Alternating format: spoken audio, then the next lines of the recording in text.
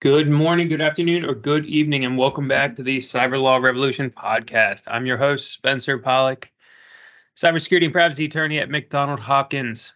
As always, keep those questions, calls, comments coming, 410-917-5189, or email me at spollock, that's S as in Sam, P as in Paul, OLLOCK, at mcdonaldhopkins.com.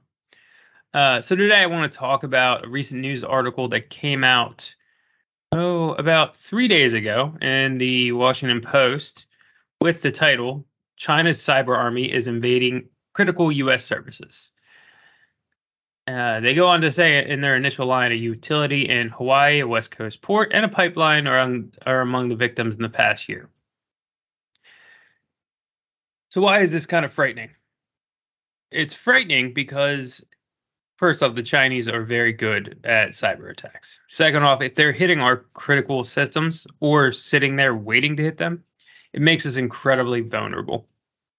One quote from the article says, it's very clear that the Chinese attempts to compromise critical infrastructure are in part to preposition themselves to be able to disrupt or destroy that critical infrastructure in the event of a conflict to either prevent the United States from being able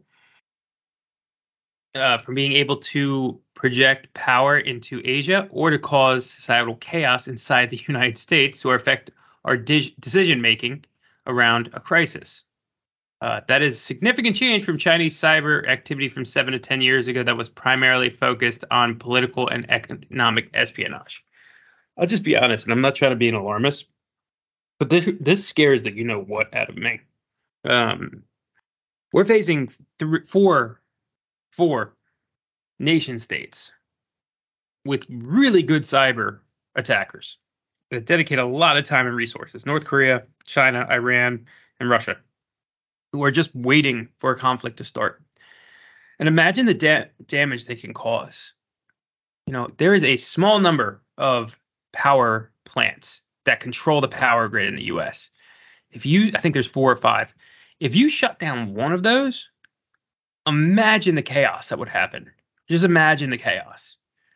And they've war gamed this out, and it's really bad. It's really, really bad. I mean, our society breaks down in the matter of minutes. I mean, look at the riots in the past. No matter what side of the political or the issue you're on, when people lose control, it's a mob mentality.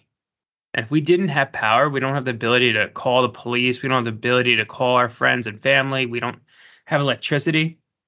That's coming very quickly. And God forbid if they get into nuclear power plants. And, the one thing that should give us some reassurance is that we have a really, really good cyber attacking team.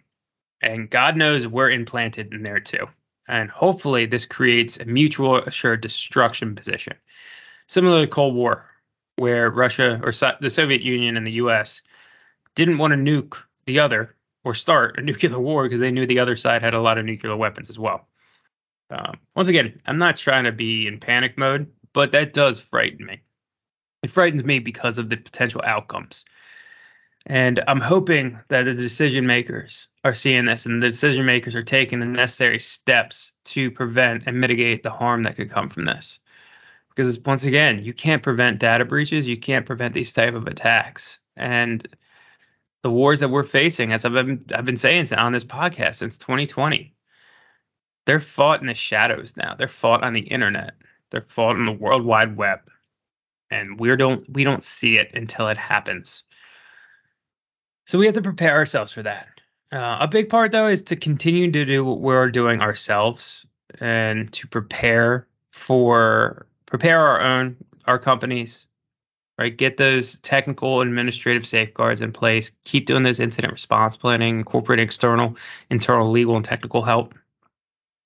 And really just hope that our leaders are taking the steps necessary to prevent mass catastrophe based on a cybersecurity 9/11. So I appreciate everyone coming by. Quick one today. I'll have some good guests in 2024. As always, keep the questions, calls, comments coming, 410-917-5189, or email me at spollock at mcdonaldhopkins.com. Everybody have a great morning, great afternoon, or great evening, and I'll see you on the next one.